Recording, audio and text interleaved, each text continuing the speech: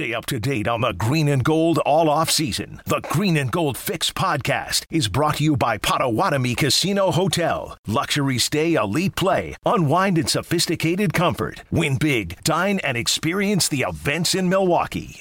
And then I say that Andrew Brandt should be the national expert on this because he was with the Packers when they dealt with the Brett Favre, and now he's commenting. Former Packers executive.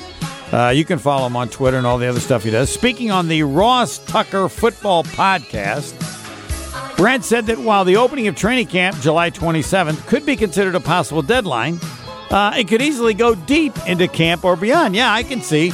Rodgers doesn't need the whole camp. You know my saying, deadline, spur action, and somehow I don't think training camp is the deadline for entering the Packers. What is it? Late August, early September? He doesn't need training camp. I don't think training camp is the deadline at all. And secretly, like with minicamp, the Packers wouldn't mind that because they could give backup quarterback Jordan Love real reps. They know how much time they think Rodgers needs, but it's not much.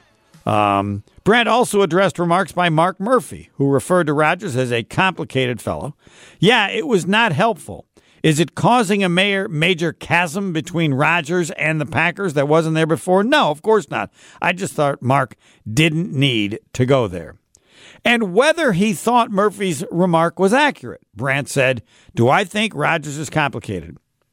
I think he's got incredibly high intellect, a wry sense of humor, and he can put people on blast.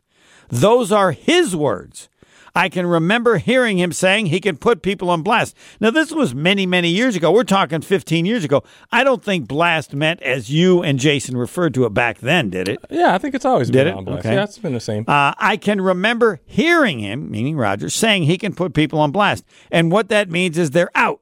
They're just out. He doesn't deal with them anymore, and I wonder if he's put the Packers management on blast.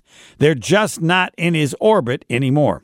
Brandt, a former contract negotiator for the Packers, yes, he was the cap guy, remains convinced that the Packers' plan all along has been to trade Rodgers and give the starting quarterback job to Love, but not until 2022.